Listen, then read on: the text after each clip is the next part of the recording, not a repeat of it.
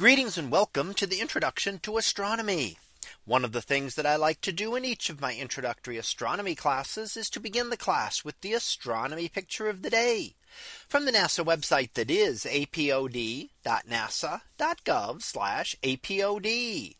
And today's picture for May 29th of 2023. Well, it is titled Milky Way over a Turquoise Wonderland.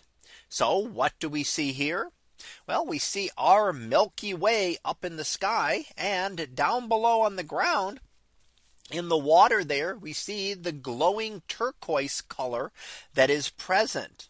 Now, what we're actually seeing there is what is called a bioluminescence. So it's a glow due to living organisms. And it's a specific type of plankton that is energized by the waves as they come in and causes them to glow.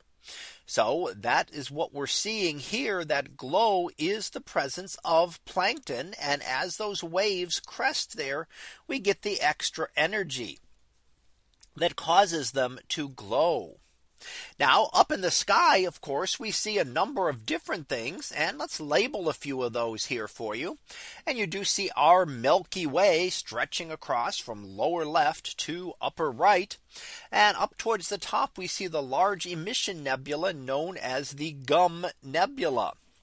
So we can see that again, that's up to the very upper right hand side. Further down below, we see the Carina Nebula and the Running Chicken Nebula, again, additional emission type nebulae. And we see the Coalsack Nebula, an example of a dark nebula, a dark dusty region of star formation. So in terms of star formation, the Coalsack Nebula would be one of the early stages of star formation. We can't yet see the stars. And the other nebulae that we see are regions where it has begun to expand outward. The stars have broken out of their cocoons and are therefore more visible. They are energizing the gases around them and causing them to glow with that red glow of hydrogen gas. Now, we also see the Southern Cross. We have the large Northern Cross in the northern sky. South of the equator, we have another cross that appears, and it's a little smaller there, but we can see it just above the Coalsack Nebula. And then off to the left, we see the star known as Omega Centauri, part of the constellation of Centaurus. And that also contains the bright star Alpha Centauri, which is the system of stars nearest to our own sun.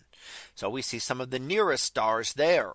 So in addition to seeing all of those things in the sky, we also see the bioluminescent plankton in the waves off of the island here in the Indian Ocean.